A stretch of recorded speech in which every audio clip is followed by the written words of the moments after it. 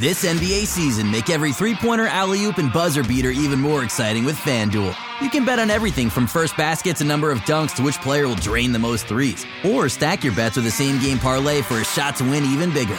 It's quick, easy, and you'll get your winnings fast. So download the app today and see why we're North America's #1 sportsbook. Make every moment more with FanDuel. 19 plus and physically located in Ontario. Gambling problem? Call 1-866-531-2600 or visit connectsontario.ca. There's no place like home for the holidays, or HomeDepot.com for holiday decor, with great low prices on decorations inside and out, like artificial Christmas trees to light up the living room, outside lights and playful inflatables that bring joy to the neighborhood. Order online, and you'll even get free delivery. Holiday decorating improved with a wide assortment of holiday decor from HomeDepot.com. How doers get more done. Free standard shipping on most online orders over $45. Some exclusions apply while supplies last. There's no place like home for the holidays, or HomeDepot.com for holiday decor with Black Friday prices inside and out, like artificial Christmas trees starting at just $39.98, or outside lights and playful inflatables to bring joy to the neighborhood. Order holiday decor online, and you'll even get free delivery.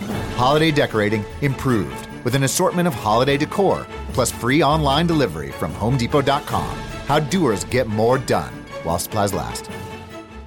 Hello and welcome to the Raptors Reaction Podcast. I'm your host, William Liu. We're recapping the latest game in Las Vegas Summer League, where the Raptors completed what is quite possibly the greatest comeback ever in Summer League in Raptors history. I cannot confirm that because who wants to watch all this tape and who cares about these games that much? But Colin cares. Colin is freshly recovered from getting some teeth pulled out, and hopefully this game made you feel as good as the Percocets. Yeah, most definitely. It was nice to see them finally play some competent basketball. And, it was really good to finally see them give Chris Boucher and Giddey the run they deserve. Man. Yo, quick shout-out to Giddey Potts. Yeah. Just for having a very unique body shape.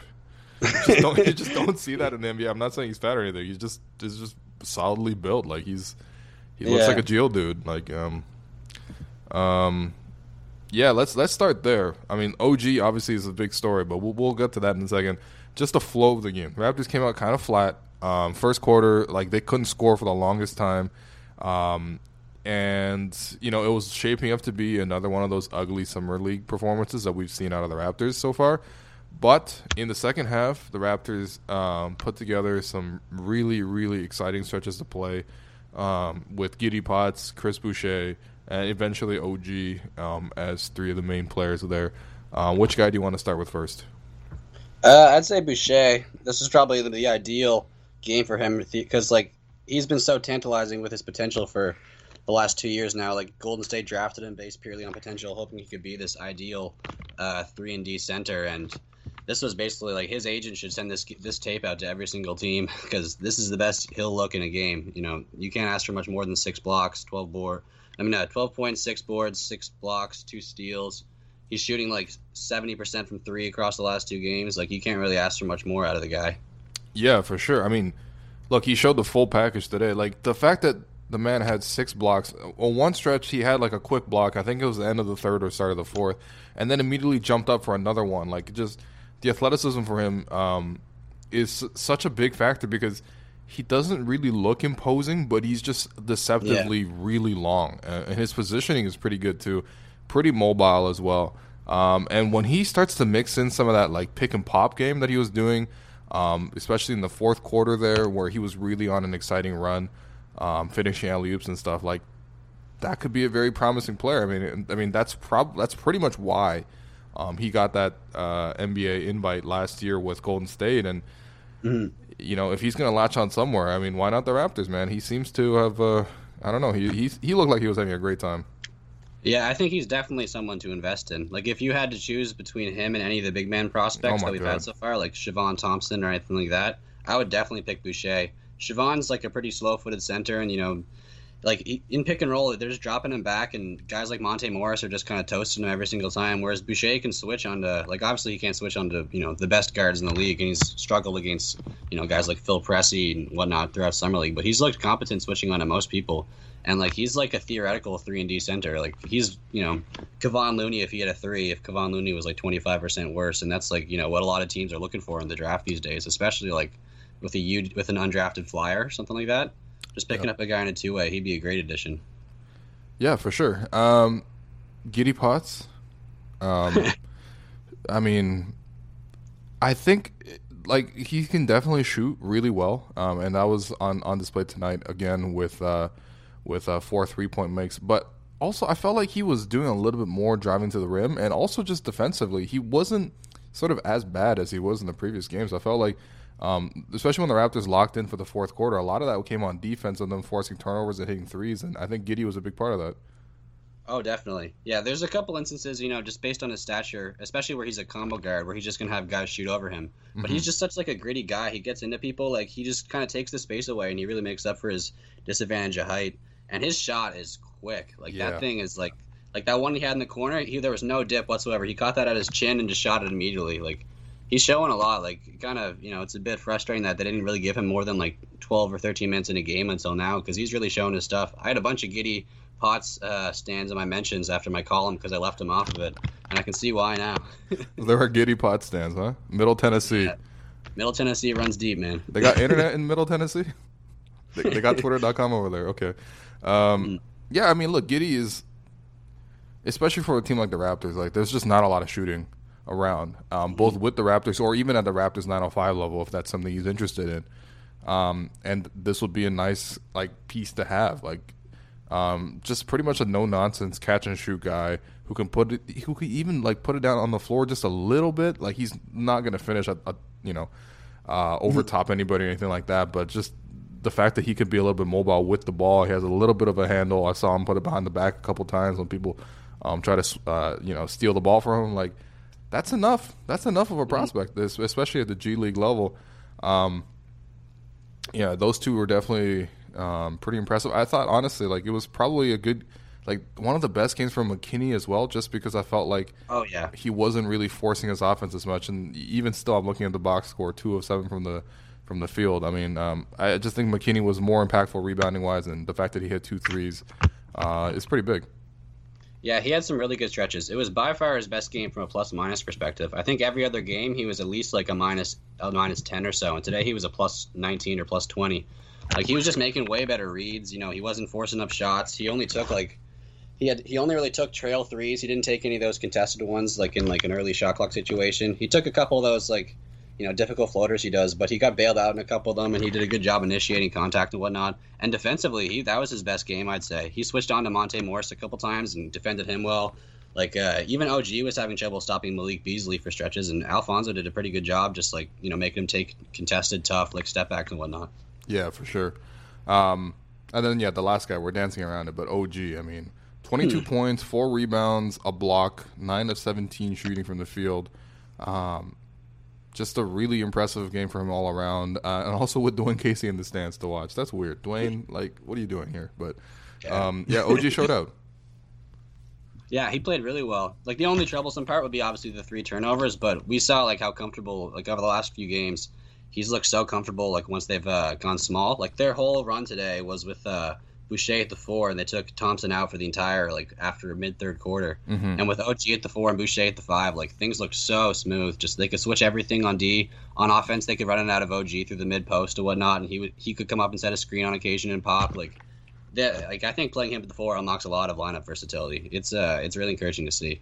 Yeah, and I think ultimately that's the plan for OG with the Raptors long term, assuming he's not moved down in some sort of crazy Kawhi deal. But I mean, I think OG just continues to show a lot of confidence in his offense. I don't think him driving to the rim and creating off the dribble is going to be a consistent facet of his game. But the fact that he's willing to shoot the threes the way he is, the fact that he's switching ends of the floor so well and being a transition threat, and also a little bit out of the post. This is what I really like from Nick Nurse today. There was one possession, I think in the second quarter, where the Raptors tried to get OG into the post. They couldn't get it done because the Nuggets defender was fronting him, and they couldn't really get the pass in. And then the next possession, they called a timeout, and like they drew up a specific play where OG was setting like a back screen for somebody coming up to get the ball, and then OG went naturally into the post, and they were able to deliver the ball really easily to OG after he got good post position and OG scored. Like, that's good coaching by Nick Nurse. That's the kind of stuff that you want to see out of Summer League to just A, develop the player, but also B, it shows you like, you know, like, I mean, it's not the most complicated thing to set a back screen and turn that into a post up, but like the fact that Nick Nurse had the idea to do that and saw that as something that's important really does kind of, you know, it's a nice feather in his cap. These are small details that I think would really help the Raptors. Yeah, it's no Brad Stevens, but, you know, it's a start to see some good, like, out-of-timeout opportunities like that. And especially, like, not just some set play for a three, because Nurse is known for his innovative style. It's nice to see him, you know, mix things up and go with something they're not expecting and throw OG down in the post. Yeah, for sure. I mean, I think, honestly, any scenario where it doesn't, it sort of limits how much OG needs to dribble at a defense and create for himself, whereas as compared to when he's just finishing a play, he's way better at just finishing a play right now. And until that handle fully fleshes out and, you know, he can really try to make a threat towards the basket or at least, you know, shoot off the dribble or something like that, he probably needs to have things set up for him, and that's primarily in the post and in catch-and-shoot scenarios and in transition. And today he was great at all three of those. Did anyone else stand out to you from the Raptors roster today? And I don't know, are you excited to see more Raptors basketball? Because I would say coming into this game, I wanted this to be the last Summer League game we were covering, but after today, I don't know, I'm a little bit refreshed. Yeah, I'm kind of excited to see what'll happen. It'll be nice to see a little bit of a Cinderella run. You kind of hope they won't like take OG out of it. They'll let him kind of just take the team as far as he can go. But yeah. I saw some really impressive stuff from Rawle Alkins. In the first half, he was a bit reckless. You know, I think he ended up 1 for 9 in the end, but he had a bunch of really promising assists. He flashed a bit of Marcus Smart potential in the second half, just diving for loose balls, getting in on no boards, making some really reckless passes, but they'd somehow go through and find an open shooter. And then Miller McIntyre, 11 assists. Like, you know, he's been hitting guys for open shots all the whole time in Vegas, and guys have not been making shots. And today we shot like 43% from three, and like finally, like, he gets rewarded for, because he's got that quick burst and he's got that really good handle, and he keeps getting in the lane and getting guys good looks, and now they're finally hitting him, and it started to pay off. So I wrote about him in my column the other day. I think he's pretty. He's obviously not ready for the NBA yet, but I think he's a sneaky 905 pickup. Like, he could be something. Yeah, for sure. And he's got good length too, for a point guard. I mean, he's got a good wingspan, and he can clearly pass. I just don't know if he can consistently shoot. Like, the fact that I saw him turn down a lot of wide open threes in the third game was not encouraging. But I don't know. I mean, if you have the quickness to get by your man and collapse the defense and make it move a little bit, then that's like half the job of a point guard, especially if you're trying to be a distributor type of point guard. You know what? Let's revert to sort of the regular season style and pick our 3 stars. Who are your 3 stars for tonight's game? I'd have to go with first star would be Boucher, because that's probably the best like NBA game he's played so far. Then probably Potts and OG. I put OG ahead of Potts probably because OG kind of contributed a lot more from a defensive perspective, but that was Potts just played himself into a possible training camp invite. So yeah.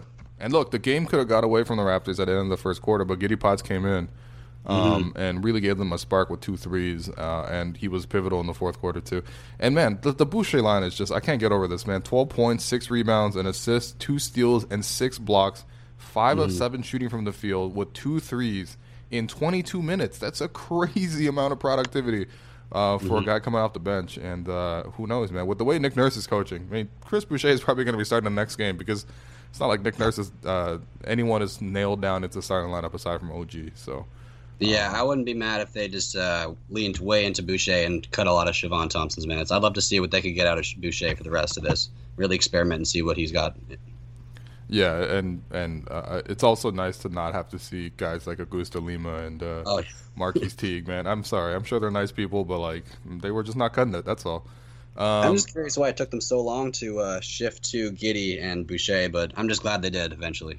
Yeah, I think, I mean, obviously Malcolm Miller separating his shoulder is not, what we want to see, but I think that has created a little bit more opportunity for guys like Potts and even Jordan Lloyd a little bit.